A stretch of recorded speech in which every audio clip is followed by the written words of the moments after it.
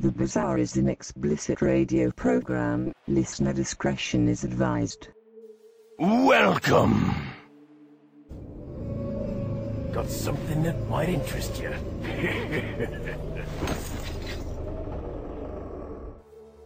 Hello everybody and welcome to the very next episode of the internet's favourite horror chat show, The Bazaar, with your host, me, Richard, bringing you the very best from the pages to the screen and everywhere in between. Today's episode I have with me Jacob, Perrett and Taylor Rhoades. They have both directed, produced and starred in their feature-length horror anthology Weird Fiction. Now, it's a fantastic entry into the many horror anthologies out there, but we got to chat a little bit about that, and I had the chance to see it ahead of its release later this year. So without further ado, sit back, relax and enjoy my chat with the two lads.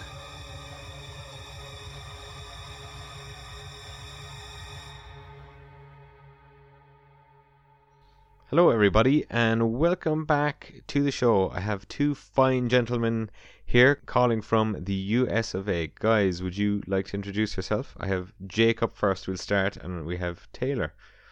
All right. Yeah. So hello everybody. My name is Jacob Perrett. I am the writer, director, and host, I guess you would say, of Weird Fiction. And I am Taylor Rhoades, and I am the actor in Weird Fiction. I play 4 different roles throughout the whole film. And Excellent. producer. And producer. Super. Now, is it your first film, first of all? First question, I guess? I did I guess my answer is no. Your answer would be yes, your first feature This is film. my first feature film being involved. Yeah, first feature, yeah. I was just gonna say, yeah, I did my first feature film my senior year of high school, but this is like really like the first, like, I don't know, big feature. Getting it out there. Yeah, the real deal, I guess you would say. Yeah, exactly. And I suppose we will dive a bit deeper into what Weird Fiction is exactly, but I like to dive a little bit deeper than that before the movie. What was happening before that? So, Jacob, how did you get started with movies, first of all, and then we can ask Taylor the same question. I was introduced to YouTube. I was I think around the age of 10. I was really young, and YouTube was in sort of like its infant stages at the time. I remember just when I discovered it for the first time, my dad showed it to me. I was completely mesmerized by the idea that you had people who were out there, making videos and making content for no money whatsoever. And I'm like, okay, well, I want to try and take a stab at that. And so I did, and that led to my first YouTube page, where I just did sort of I don't know, weird short films, nothing good. But then from that channel, I transitioned to my current channel on YouTube, which is called Jacob Speaks, where for a while I was doing sort of more mainstream videos, I guess you could say, like comedy sketch videos and tag videos and everything. And it wasn't until my senior year of high school where I sort of decided that I wanted to make a shift from the more mainstream YouTube videos to pursuing filmmaking. Yeah, that led to my first, depends on, I guess, what you consider to be a feature film. I made a 45-minute film called Planet of the Dead, and that was really my first big thing, I guess. Yeah. My first time really directing, I suppose. And then from there, I did some more stuff. And actually, pivotal moment, I was Planet of the Dead played at a theater here in Pennsylvania, and Taylor manages the said theater. Yeah, I was at a pre-screening for the film. Yeah, that's how we sort of met each other. He walked up and he was like, "Hey, I'm Taylor Rhoades," and your boss was like, "Yeah, Taylor makes movies too." And I'm like, "No, that can't be." I would have heard about it, because we live in a very small conservative town, so people don't do a lot of artistic things. So right, so we met at the Planet of the Dead pre-screening, and then later on, it was on Facebook. He put a casting call out, and I was like, "Oh well, I'll I'll give a stat. I don't really act or anything, but I'll try. And and so I went and we did the film, and then just from there, it's been sort of like a domino effect to film after film, and then we've compiled Weird Fiction. I mean, through the mix as well. Yep. So yeah, that's sort of how we met each other. Geez, I was expecting you were childhood friends. You were pretty much separated at birth. But so it was kind of fairly recent. Taylor, how did you get started in the whole debacle of filmmaking then? Well, with me, my dad was in bands and stuff when I was a kid, so he was obsessed with horror movies.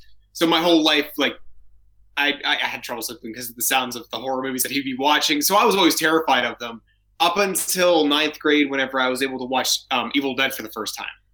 And that's where I gained my love in horror, and I started writing horror. And it wasn't until I was in 12th grade, I watched Clerks by Kevin Smith. And that got me into that, wanting to actually make movies. And there's a local legend where we live. It's the Pig People. And for years I was writing scripts and wanting to get it done. And finally in 2016, I wrote the script and we filmed it. And he watched it and reached out to me and told me he enjoyed it. Yeah. And then it was about December. I was looking to cast 2 people for a film I was doing called Paper Cuts. And Jacob and his friend came over. So the first time me and Jacob actually got to hang out, I duct taped him to a chair. Yeah. And we did paper cuts in his finger, the webbings of his fingers and toes. Not real paper cuts. And literally drenched him in corn syrup and food coloring. Yeah, and actually, originally Taylor was supposed to be the other guy in the film, but I was sort of sketched out because I hadn't really gotten to know him yet. And I'm like, oh, well, I'm going to be duct taped to a chair. What if he's going to murder me or something? So I brought a friend along. But then I acted for him, and it was a film called Two Good Things. I played a serial killer who kidnapped a detective's sister. And that's where I started acting. And then it just kept going and going, and then got into Weird Fiction, starting with Incubus, where it's the vampire porno one. And that's when I realized I love acting. So with Weird Fiction, it's given me a huge love of acting, and something that I want to chase more than actually making films, like writing and directing. Right. And then Jacob, do you prefer being behind the camera then, or what do you prefer yourself? Yeah. Definitely behind the camera. It was a challenge in and of itself to push myself to be in front of the camera for or playing the collector in Weird Fiction, just because I don't think it's not like a stage fright thing, or I'm afraid to be in front of the camera, because I have been for practically my whole entire life. But it was just, I guess, more so giving up the control of the camera, make sure everything looks good and everything, which Taylor did the camera work for that. He did a good job. But playing the collector was great. It was nice, finally getting the opportunity to let loose and put on mix and everything. And it was a fun character to play. Is the collector, aka we can't believe it's not the Crypt Keeper. No, it's very good. I suppose I don't want to get onto, and I suppose it is an anthology. We can hint at that, but we don't want to get there yet. Have the two of you had any formal training? Because I looked at the first 3 stories now today, and I must say some of the camera works and everything compared to most modest budget creations that I have seen was actually spectacular. I will put that out there to the audience. So I was very impressed. I usually kind of set the bar low at these kind of things, and you did a very good job. Thank you. Yeah. As far as training goes, I guess technically I'm in film school now, so I guess I learned some stuff. I'm not finished yet, but I truly believe that a bulk of my body of work is completely like self-trained, me teaching myself and everything. I mean, as far as acting goes, for you weren't. I was never an actor. He wasn't an actor. I just sort of dragged him into it, and I was like, "Oh, you're kind of good at this." Yeah. So, would you say, since you got introduced sort of in a roundabout way with YouTube, that you taught yourself through YouTube as well? Yeah. Oh, yeah. Actually, how I started out was I would watch particular videos. I think actually specifically it was like stop motion videos. I would just watch them over and over again. And my first videos were of me trying to replicate the videos themselves. And then from there, it was sort of like branching off and, doing my own works and everything. Yeah, I started off, like replicating other things. And Right. then, And then I guess, was it always horror that the two of you were interested in then? From like the very I'm sorry. beginning? Was it always horror that the two of you were actually interested in?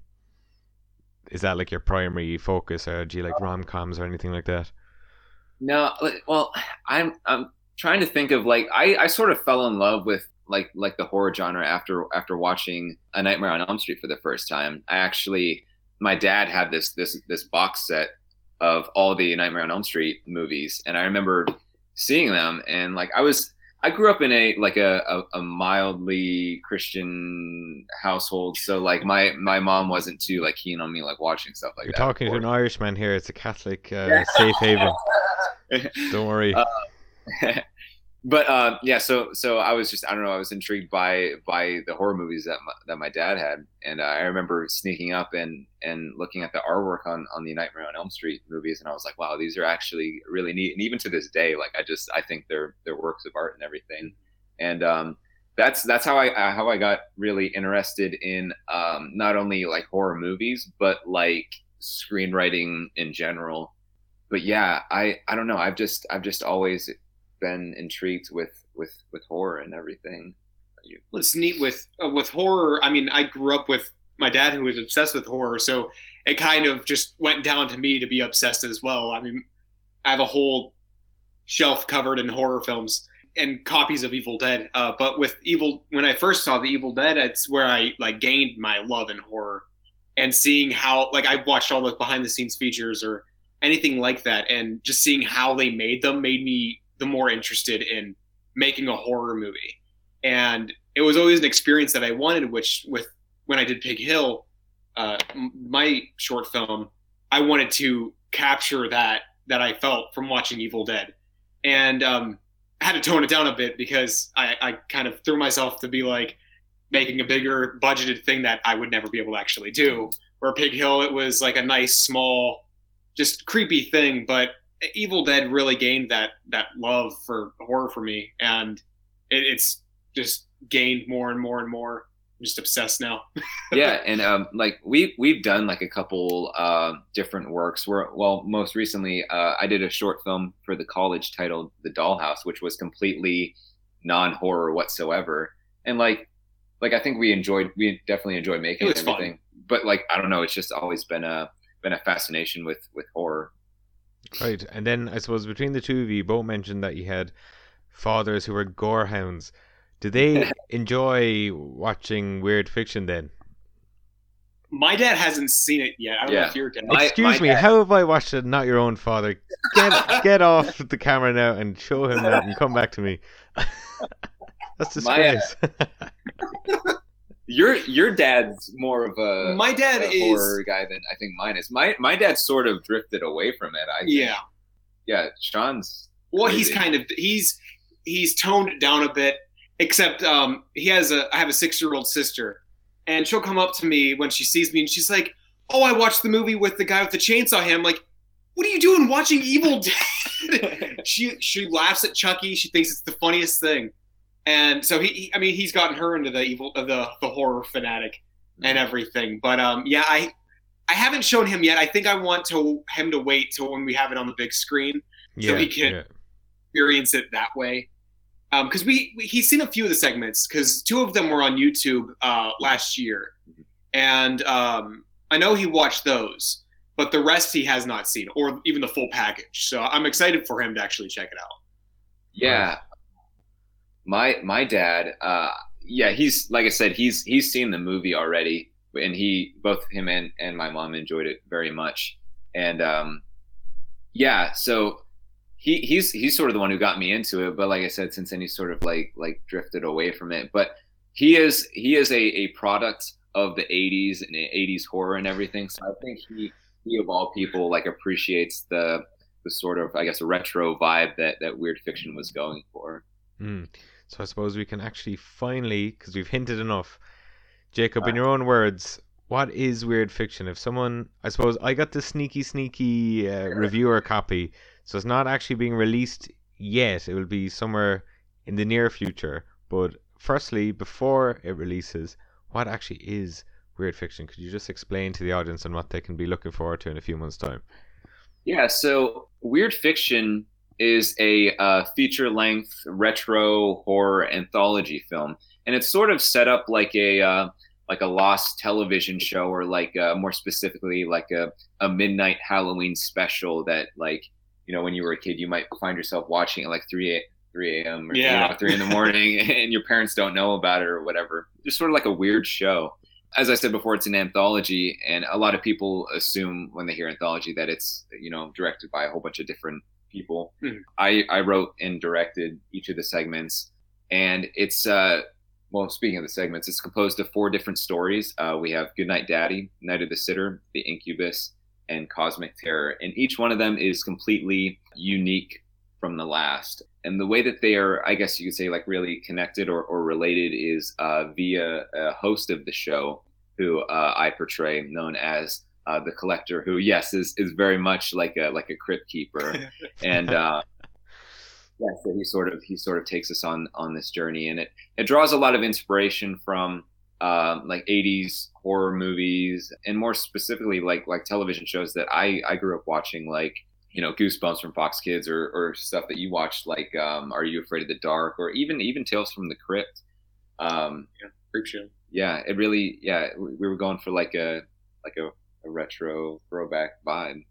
Yeah, no, it definitely came across, because just watching it, it seemed to even go further back than the 80s. It kind of seemed like almost the 70s. There was that like gelato, Dario Argento sort of lighting going on in each scene. It was like, and then all the kind of jump cuts at the end, and you saturated the screen and all these fade outs. It was very much early 80s, late 70s kind of vibe. Is that definitely something you were going for, or is it kind of stuff you picked up and you didn't even realize? Yeah, no, actually, interestingly enough, before we were even going to, do weird fiction, we were considering doing because we had shot Incubus back in August of 2017. And then after that, we were planning on taking on a feature film.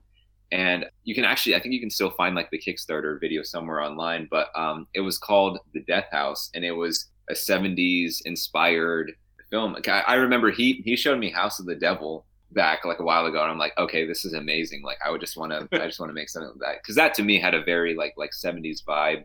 So yeah, absolutely. There's some 70s, early 80s inspirations there. Yeah. And was it intentional then?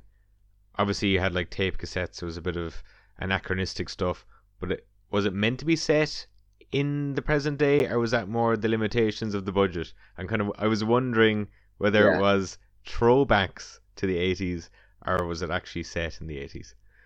Yeah, so if it were up to me, I would have made like a complete like 1980s set film, but obviously due to budgetary constraints and everything, we had to sort of rely on whether it be like the synthwave score or the color grading to sort of emulate that feeling, as opposed to like actually being in that time period.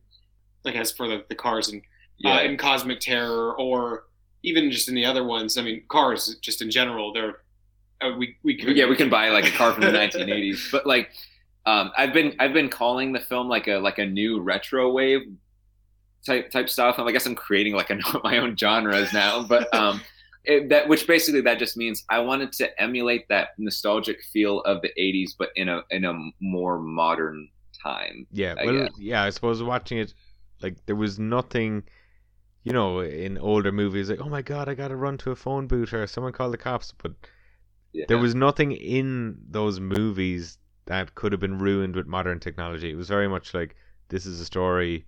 The first one, Goodnight Daddy, they were just out looking for things. There was no way to kind of find out anything. Like, you did a good job of setting it in the present, but it wasn't broken by modern technology, even though you did have obviously all the throwbacks. I was loving the synth score as well. I'm a big fan of synthwave myself. So I assume you guys are too.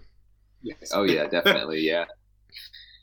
Excellent. And then I suppose, why did you decide then to even go for a feature? Or were those ideas for short movies that you had initially, and then you said, oh, well, maybe we can do it in like a full length? I always find that very daunting, actually.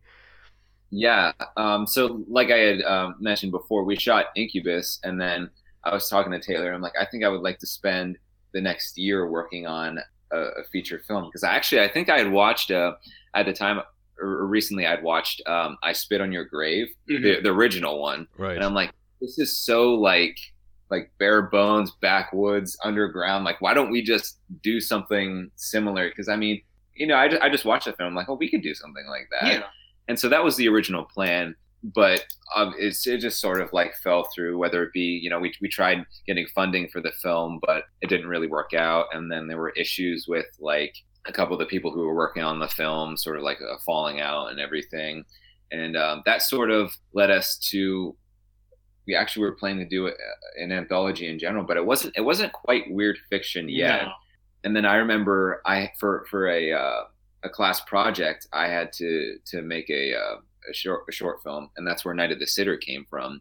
And it was sort of similar in style, I guess, to Incubus. I know personally, like I really enjoyed doing those types of films, and I think I started writing Goodnight Daddy, and I was like, why don't we just turn this into like sort of like a retro trilogy? And then Taylor was like, well, why don't we just turn it into a feature? And I was like, okay, that sounds good to me, because yeah, I mean, yeah, so that's sort of like how it came about. Great. And then Taylor, what was your favorite role then of the whole thing? What was your, like, how long did they actually take? No, I'll ask you, what was your favorite one first? Okay. Well, my favorite to play, as much as I loved, there's the alien squid in Cosmic Terror, as much as I loved playing him. Oh, or spoiler, I didn't watch that one yet. God damn. Sorry. Or even as much as I loved playing Dan the vampire, Father has to be my all-time favorite. It was tackling being a parent and trying to protect his daughter through what he believes is a sick, cruel world, and even though he's killing and doing all the stuff, he's doing it all for her. And it was the first time I ever got to put on a mask and play something than just someone with just my face. I was playing somebody completely different. I had my hair grown out and I grew a beard, and it just got to play somebody. It was scary. Like there was the one day where I had to get in the kid's face and I scream at him in his face and they push him back, and I never did anything like that. And afterwards, I'm like, I got chills. It was something about it. It just felt so right. And Father has to be my favorite character. You'd be on a watch list now after this. It's like, oh my god, I felt so empowered after wearing a mask. Excellent. And then how long did each section take? Like how long, Jacob, I suppose, we'll start back at the writing phase. How long did it take to kind of get the ideas together? Oh boy. I mean, when it was sort of different for each of them, but I think probably Incubus took the longest to write. I don't know, I think maybe took Don't tell me 2 hours. No. It took probably like a month to just formulate the ideas, and then I wrote it in probably a week. That's kind of how the writing process was for all these. It took maybe actually no, Night of the Sitter is an interesting story. That one, yeah. So Night of the Sitter we shot in November, yep. And we shot it in one day. Okay, shot it right. Day. And it was terrible. I hated it. And, well, actually, we did have a lunch break. So one little tiny lunch break. Because we were all getting antsy and just oh my god, we need to get through this. Yeah. But I think the one that took the longest to do was either Goodnight Daddy. No, Cosmic Terror. Cosmic Terror, definitely. Because Cosmic Terror was spaced out over 2 months. Spaced out. Yeah, spaced out. Yeah. I did that on purpose. Yeah, Cosmic Terror took. Well, it didn't take obviously 2 months, but spaced out. Yeah. Yeah. And yeah. So I think Cosmic Terror, and then Goodnight Daddy we shot in January, and that was pretty quick. I mean, it took probably like a total of like 4 days, but like it was all in like contained in like 1 month. In the one day we had, it was like -2 out. And we were in a garage trying to shoot the car scenes. With heaters that didn't work. That -2 Fahrenheit now for the European listeners. We got to get that out. Continue your little story. I'll do a little bit of looking here. Well, translation, very, very, very cold. It was freezing. And one of the guys was in shorts, and he just, his hands were beet red, and he's like, I'm like, oh, you want a pair of gloves? I was wearing like 2. But how did you manage that? Like out in 2, would you not wait till the spring or something? Oh yeah, well, I think Taylor's worse than I am, but he's very much like, okay, we have this film, we have to shoot it as quick as possible. Let's do it now, and then let's move on to the next one. Let's keep punching them out. There's no time. Oh my god! Jesus, I'm just looking there. -19 degrees. Jesus Christ. That's fucking insane. I could barely handle 6 degrees over here.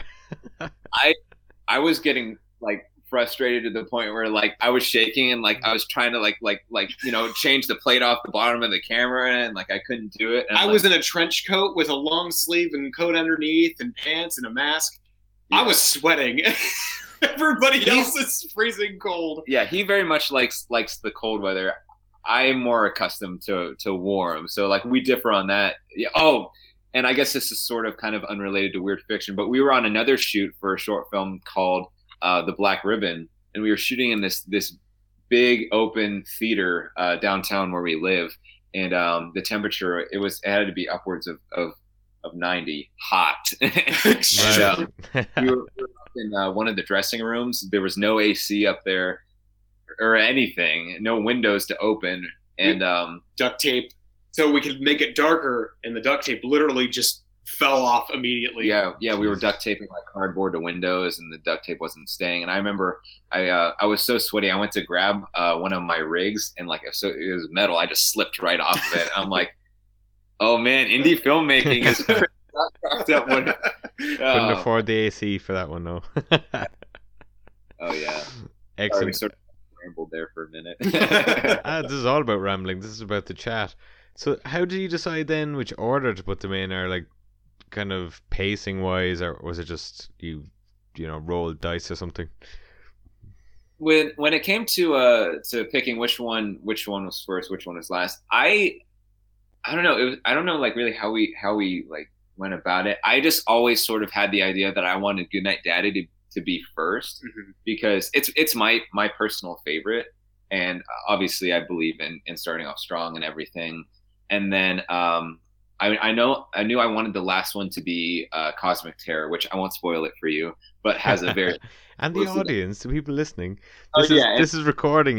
We're not just having a chat. Sorry about that. It has a very explosive ending, so that's how I sort of how I wanted to go out. Incubus is the most stylized of all of them, because we have like the VHS look and the bars on the side. So I thought, if the audience is gonna possibly tune out at any point, it's probably gonna be sort of towards like the third act going on the end. So like maybe switching up the visual style may bring forth like some new stimulation or something. And then Night of the Sitter was, I don't know, it just always felt it was. I feel like it's a strong segment. So it tends to be everybody who watches Night of the Sitter tends to find it their favorite. And it's also one of the most different, I think, because it's just like it's a horror comedy. Yeah, definitely. No, that was a fun one actually. It was just great what you did with the use of what you didn't have, basically. Like, obviously, I spoiled it myself. Jesus Christ. Yeah. I'm going to have to beep that out in post. But that, without showing it, was quite good, because you still just imagined it. So it was good. Right. God, I think we just ruined it for everyone. When is the movie actually coming out then? People might forget by the time it comes out. When is it coming out? Yeah, so we have it's sort of like a select theater release debut, whatever you want to call it, of October 3rd here in Pennsylvania. And then we have a few different venues lined up in the U.S. that, we would like to try and get the film into. if you don't want, well, I guess technically I was gonna say if you don't want to wait until then, you can buy the DVD, but the DVDs probably won't get delivered until, probably late October, early November.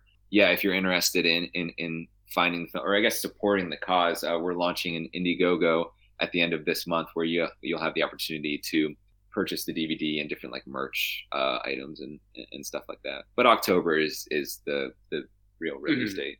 Right. Jesus, that's a bit far away now. Good thing I got to see it.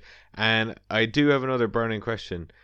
The man who seems to crop up everywhere, how did you get involved with Chris Barnes of all guys? Oh, okay, yeah.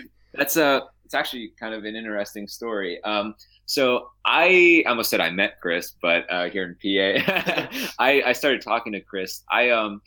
We had gotten done with Night of the Sitter, and I don't exactly know why, but like we were going around to different local news outlets. Like we have a couple newspaper places here. We have the Erie News and everything, and we were trying to get the story out about Fame Cinema which is our production group, whatever you want to call it. Because this was around the time when we knew that we were going to go forth with Weird Fiction. So we're like, maybe we can, get some of the segments in the news and everything. And then it just sort of transitioned from starting the buzz locally to, branching out and wanting to, share it with the indie horror community. I really just typed up like an email and attached the film and, a little bit about myself and who Fame Cinema was and everything. I just sent it out to pretty much any indie horror site who I thought would listen. And Chris Barnes of the Slaughtered Bird happened to be one of the ones who saw the message and was like, yeah, I'll check you guys out. I'll check out Night of the Sitter. And he put out the review. He did the poster for us as well. Is it Brutal Designs, Brutal Posters? Brutal Posters, yeah. Yeah. And so that's how we sort of got involved with him. And then from there, it was just, I don't know. I just, like, in between films, I would just find myself, like emailing him or talking to him, be like, hey, man, how are you doing? How's how's Burn going? How's, this and that? And I don't know. We just sort of developed an online friendship. And it has persisted to this day. But then what I must ask, how did he snake Slaughtered Bird films into the title sequence then? Well, he didn't even really have to like beg me or even like ask me, because like I just figured like he's done like so much for us, like when it comes to like promoting or doing the posters and everything. And I'm like, and it's all for free, like out of his free time as well. So like I want him to be involved. I've always told him like, you're as much of a member of Fame Cinema as I am. I don't know. It was just I want to attach the Slaughtered Bird logo to the film, and it's just a good partnership as well. Like I want to say like we help them out, but like what do we do? They're huge. But maybe people will watch the film and they'll go, oh, Slaughtered Bird, I wonder what that is. I'll go check them out. So yeah, like I mean, what actually is the plan for the movie then? Do you hope to maybe make money on it or get a distributor, or what's actually the grand picture? Or is it something that you're just going to put into your college portfolio, or what are the hopes for it? Yeah, I mean, unfortunately, when it comes to like distribution, I am absolutely like clueless when it comes to that. So, I mean, there's been talk, but like we don't really have like a solid plan for distribution. I guess as far as the big plans right now is just the campaign at the end of the month and getting the word out, getting the merch out and everything. And fortunately enough, we've had the opportunity to create Weird Fiction with just our out of pocket money and everything, and we're not necessarily relying on any funding to like get it out there. So now it's just we're relying on funding to get the word out, I guess. Yeah. And to pay for like the costs to get it in the theaters that we want it and everything. I don't know. I just think it'd be cool to know that somebody has our poster print or our DVD on their shelf for getting the word out that way as well. But not really any solid plans for distribution, although I would like to. Yeah. I've also had the opportunity to talk to the Northern Frights Film Festival. I believe I'm saying that correctly. Northern Frights Film Festival. Yeah. I've talked to them about, well, not showing the film, but like showing the trailer. So we're slowly like easing our way into, I guess, a bit of the festival circuit as well. Right, and then you were saying that the two of you found each other in a really small town and you didn't realize you were making movies. Is there anyone else in the community that you found along the way kind of making the film? Not particularly like in our area, but in a city about like 40 minutes away from us, there's a whole different film community, which actually recently we found out about them and they found out about us, and they invited us to a like a dinner party and everything, where we're just sort of like honoring, you know, the indie filmmakers of the area and everything. Really, like aside from them, we're the only ones here. We're from Meadville, which is a small town in Pennsylvania. So yeah, it's really just us in Meadville. Right. So what's the American equivalent of a small town now? How many people is there? Oh man, you're not like cousins who didn't know each other now or anything. It's not that small, is it? No. Well, he's from Meadville. I'm from Sagertown, which is like 5-10 minutes away. So like I always say Meadville because, you know, people don't know where Sagertown is, let alone like some people don't even know where Meadville is. No. But yeah, well, like yeah. I don't know where either is, so that's okay. Yeah. I wouldn't even know. Like, I'm not sure. Sagertown has like maybe not even 1,000. Dang. So Meadville has. I have no idea. Yeah, like, I'm not sure. What is your definition of like a small town? I suppose, yeah, probably less than 5,000, I guess, or 3,000. Really? We might have a little more than that. He's more knowledgeable than I am. Not really, but I mean, I believe it's a little more. Yeah. There's not a lot of people, but you kind of see the same people every single day. Right. So you're kind of saying it's like a conservative town then, but you've secret closet fathers who are horror addicts and you're making horror movies. Is there much of a support, do you think, then from the local community if you like took it down to and did a screening, let's say, in a church, perhaps? Oh boy. So I'll get to that in a second, but like one of the challenges or like the biggest things like for us when it comes to like filmmaking or like making films in this area is locations. Like we're filming in people's houses and everything, like friends, family, but I mean, after this film, we sort of like exhausted all of our resources. And unfortunately, most of the people that I have known my whole entire life are very conservative or religious and don't really take to the idea of filming a off-screen blowjob scene in your basement.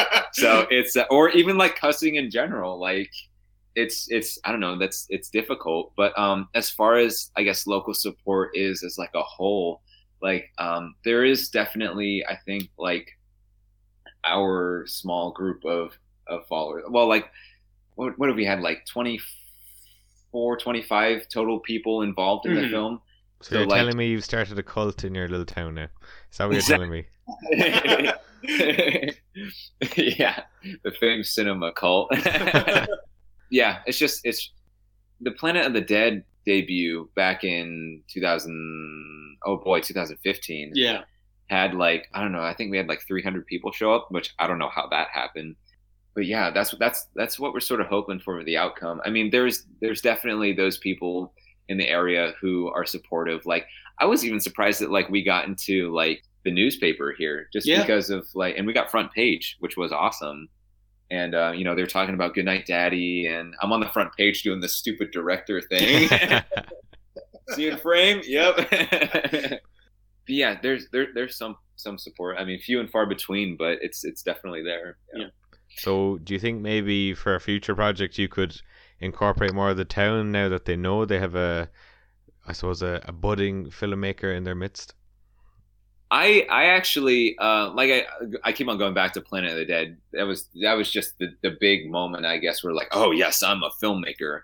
You know, showing it to the 300 people in the area who showed up or whatever. Like I was thinking like, oh man, I used to have a problem, you know, getting actors before, but now that everyone knows about it, they're gonna jump on the opportunity as soon as it presents itself whenever another film comes around. That's honestly not the case. Like finding actors or actresses or just people who want to help is still very difficult. Well, people will say that they want to be involved, and then it comes time to do it, and they're like, "Nah, something came up. I can't do that anymore." That's another one of the big challenges. Locations and finding actors and actresses. Yeah. Right. So, do you actually have any more projects in the pipeline? Because I know you obviously have this done and it's wrapped up. So, can you reveal any future plans then? We can. Yeah. So I gotta think about like the best way of putting this without giving it away. But we have really enjoyed the process of making weird fiction, and the style of it, the retro horror genre, whatever you want to call it, is really a place that I would like to call home. I guess I should sort of back up a little bit. We made Goodnight Daddy, and of all the four, without spoiling it, of all the four, it is, in my opinion, I believe that leaves the most open-endedness towards a sequel. And Taylor and I were talking, we were like, even if it was like just for fun, because like we really love the character of Father and Jamie and everything, and we would like to see what their future holds and everything. And so I had mentioned, what if we just did Goodnight Daddy 2, and it was just like a YouTube release, or maybe even like a special feature on like the DVD in the future or something. But then that led to, well, I believe that no matter what, like unless weird fiction blows up and we're on the cover of Fangoria and it gets big or whatever, I mean, we're gonna be here in the same place making films nonstop no matter what. So like, why don't we just keep on going with it?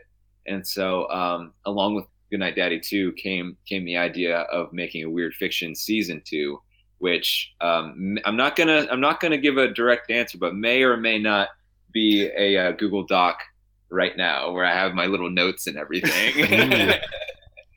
Fantastic. So.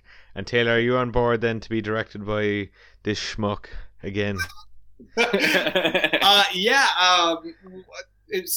is where I like found my love in acting. I always found myself wanting to write and direct film, but ever since I started acting in his films, I've found this new love of being involved in film, and such as like acting in all these different roles. I've played a serial killer. I've played father. I've played vampire a cannibal, porn star, vampire porn star.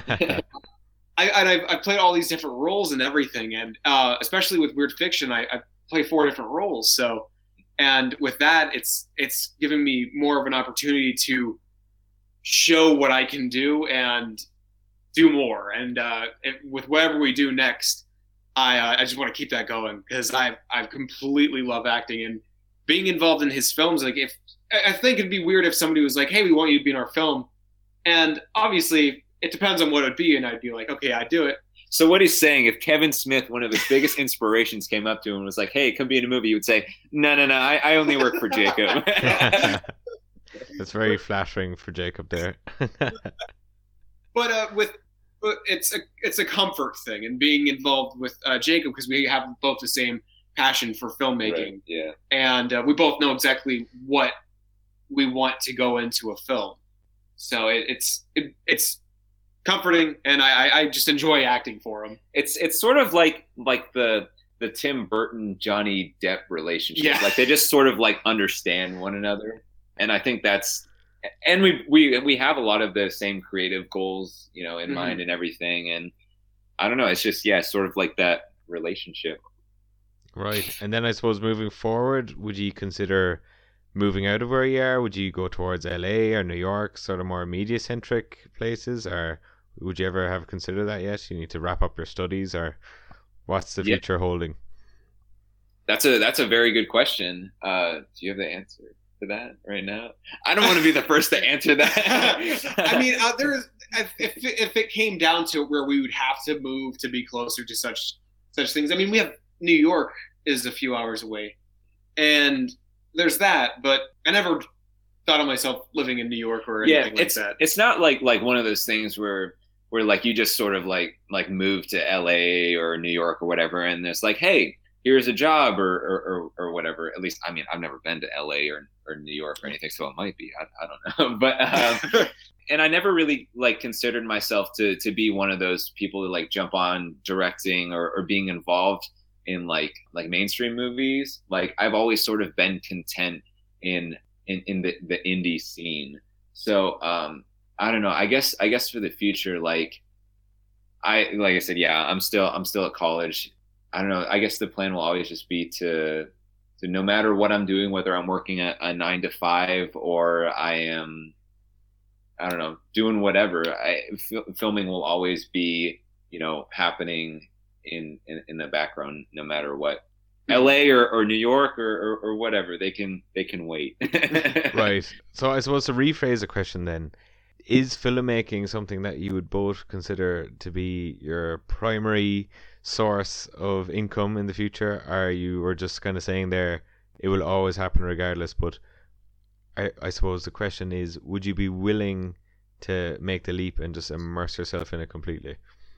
Oh, that's a dream. Yeah, that's the end goal, but it's just Getting there. I work at a movie theater. I'm a manager at a theater, and I've been there for 4 years. But I've been filming, I've been acting, and doing this for about a year with Jacob, and it's something that I don't want to get away from. And being involved in film and having that as my career is definitely the goal, where I don't have to go to this movie theater and work behind a concession counter and deal with angry customers. I can be involved in a film, and then if people want to be angry with me, they can write about it online, and I don't have to be there face to face. So yeah, I suppose coming around to it again, like, is there much opportunities for acting outside of what you generate yourselves in where you are? I suppose it goes back to the traveling. Like, is it something that you actually would consider now, having made a full feature length? And I must say, it was done quite well. The acting was great for what it was. So to sort of push the envelope, to put yourselves out there, learn a bit more, learn from different people, be extras, do commercials, etc., would that be something that you do? I suppose I'll ask again after giving you that insight. I think so. It'd be worth the shot of trying to see how others do it, or be involved with different projects to get more involved in experience and get out there more. Because with what we're doing, I mean, with weird fiction especially, like, we can't just keep it where we're at, like trying to get it to different people. like the theater up or downtown or whatever, like, is cool and all, but like there's more. Yeah. Definitely, yeah. No, it is all exciting. It was definitely really fun to watch because it obviously came out of nowhere. I think this is quite a quick turnaround. When did we start chatting? Like 2 days ago or something? Right. Yeah. And I was like, oh, we're meeting on Tuesday. I was like, oh yeah, great. Little slot. No, because obviously, if you had a chance to listen, it's pretty much an indie horror focused podcast. I've really carved out that niche for whatever reason. I've found myself doing this, and it is great to chat to people when you see something and you see the passion behind it, and you get to chat with the creators and say, right, I saw this, what did you mean by this? And you're like, oh no, that's because of X, Y, and Z. Because one of the scenes actually in Incubus, the very end, was that meant to be a hospital scene, or he was sick at home? I'm just bedridden at home, and the crazy girl comes to. Yeah, we you're going to spoil your own movie here, and it's not even out for a few months. I was just saying, in the final scene, was it meant to be bedridden at home or a hospital scene? That's what I was wondering. Yeah, it was meant to be bedridden at home. Yeah. Was that after the fact when you said this doesn't look like a hotel or a hospital room? Do you think we can make this look like a hospital? No, it's a bedroom scene. Tried to film in a hospital before, and it's very difficult. Yeah, I suppose those beds are always full. It's probably very hard. No, as I said, it goes back to what I said earlier, the comments of, you did very well with what you had, and it didn't kind of take away from the feel. It really felt like a good throwback. And obviously there was lots of like throwbacks and little tropes and winks and nods, obviously, towards like Halloween with Goodnight Daddy and all that. It was very much like looking through the mask and the breathing and all that was, and the synth sound was pretty much taking cues straight out of John Carpenter's scores. Do you ever think while you were making it then that, like, obviously it would be too pastiche, or was it just like, I'm flexing our muscles here just to like make something that was quite competent? Well, like I think when it came to like Goodnight Daddy, like in particular, like you had mentioned the Halloween vibe and everything. Like each of the films like started out with like a like we would compare it to a movie. Like actually, when it came to Goodnight Daddy, it was okay. Well, we're gonna take Jason from Friday the 13th, like the slasher, and we're gonna mix it with the kids from Stand By Me who are going off to look for a missing body, and then I don't know, like Incubus was well, Incubus Incubus was interesting because because it's a vampire porn style. But we were like, okay, well, what are our favorite vampire films? Oh, The Lost Boys. Oh, Fright Night. Yeah, the whole apple biting scene from the dinner lunch scene with Missy. Yeah, they just. There's even a little Nightmare on Elm Street 2 in there. Oh yeah, how could I forget about that when he's dancing in his room and everything? Oh yeah, Nightmare on Elm Street 2. Excellent. Well, gentlemen, I'm just wondering, did I miss anything now? Because I suppose we could nearly start winding down a little bit. Is there anything I missed, blatantly missing, that you'd love to discuss? I don't think so. I mean, we had already mentioned the Indiegogo and everything, which is really like our next step and everything. I think. And the trailer has been released. Oh yeah, the trailer has been released. So that's out there for everybody to see. Correct. Yeah. Super. And I think that's all. Yeah. That's all for now, is it? That's excellent. Well, gentlemen, thank you very much for coming on. It was an absolute pleasure chatting with you this evening. Thank you for taking time out of your day to entertain me and my listeners. Where can people find you online then? Where is the best place to get all the weird fiction news, etc.? If you go to Facebook, you go to facebook.com/weirdfictionmovie or just type in weird fiction in the search bar. We should pop up. We post multiple weekly updates there, as well as our Instagram page at Weird Fiction Movie as well. And we post stuff there all the time. All of the information, whether it be on Indiegogo or about Indiegogo or future screenings, will all be posted there. Great. And then your personal musings, where can people find you? Oh, Taylor Rhoades. I'm on Facebook and on Instagram and Twitter. Is your Instagram and Twitter handle the same? Yeah, it's just Taylor Rhoades. Oh, okay. My Instagram is at Jacob Speaks, and my Twitter is at Speaks Jacob because Jacob Speaks was already taken. So yeah, and my Facebook is just Jacob Perrett. Great. Well, gentlemen, once again, thank you very much for coming on. Absolute pleasure, and I hope you enjoy the rest of your day. Yeah, thank you very much. We appreciate it. And that was my chat with great two lads. Hope you enjoyed it. Great stories there, and I wish them all the best with their future endeavours. Really looking forward to Weird Fiction Volume 2, if that ever does materialise. And links to everything down in the show notes. So, until next time, it's at The Fear Merchant, fearmerchant.com. And I forgot to mention, I'm now over on Podbean. So if somehow you've missed some episodes, but I guess if you're listening to this, you're on the right feed. But if you know anyone else listening, tell them it's all over on Podbean, iTunes, and Stitcher. So until next time, take care. Well, how was that for a scream, Poison Ghoul?